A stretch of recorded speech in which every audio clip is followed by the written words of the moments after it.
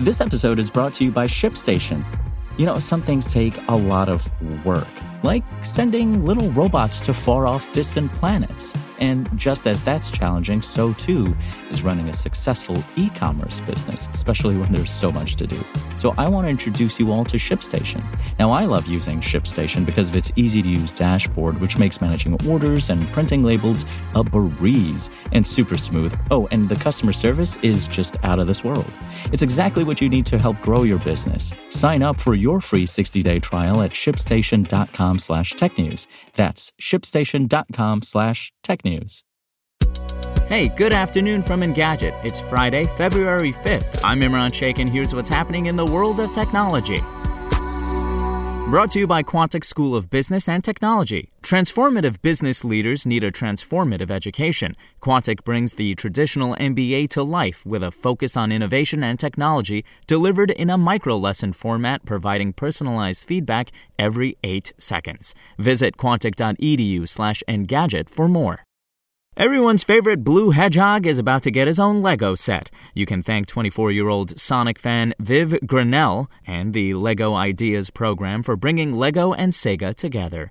Over the years, the initiative, which allows fans to submit designs they'd like to see the company manufacture, has produced some truly delightful sets, including a handful of fun NASA-themed ones. Grinnell's design of the Green Hill Zone, based on the excellent Sonia Mania rendition of the level, earned the more than 10,000 community votes a design needs before LEGO considers making it into something official.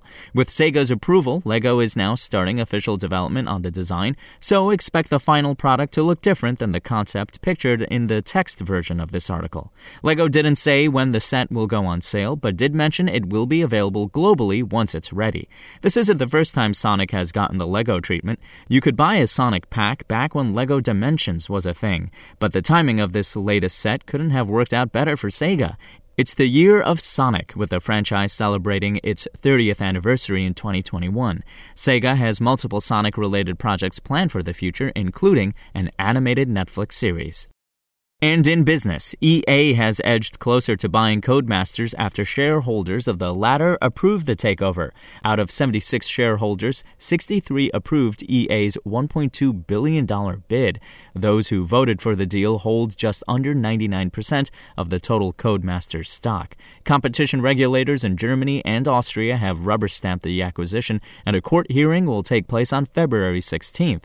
Barring any problems, EA should close the deal by the end of the spring. Codemasters will then be part of a new subsidiary called Codex Games. For a while, it seemed that Take-Two Interactive would be Codemasters' destination. The Grand Theft Auto publisher made a bid of almost $1 billion in November, but EA swooped in with a higher offer the following month. In its quarterly earnings report, EA said it'll be able to release new racing games every year after it seals the purchase.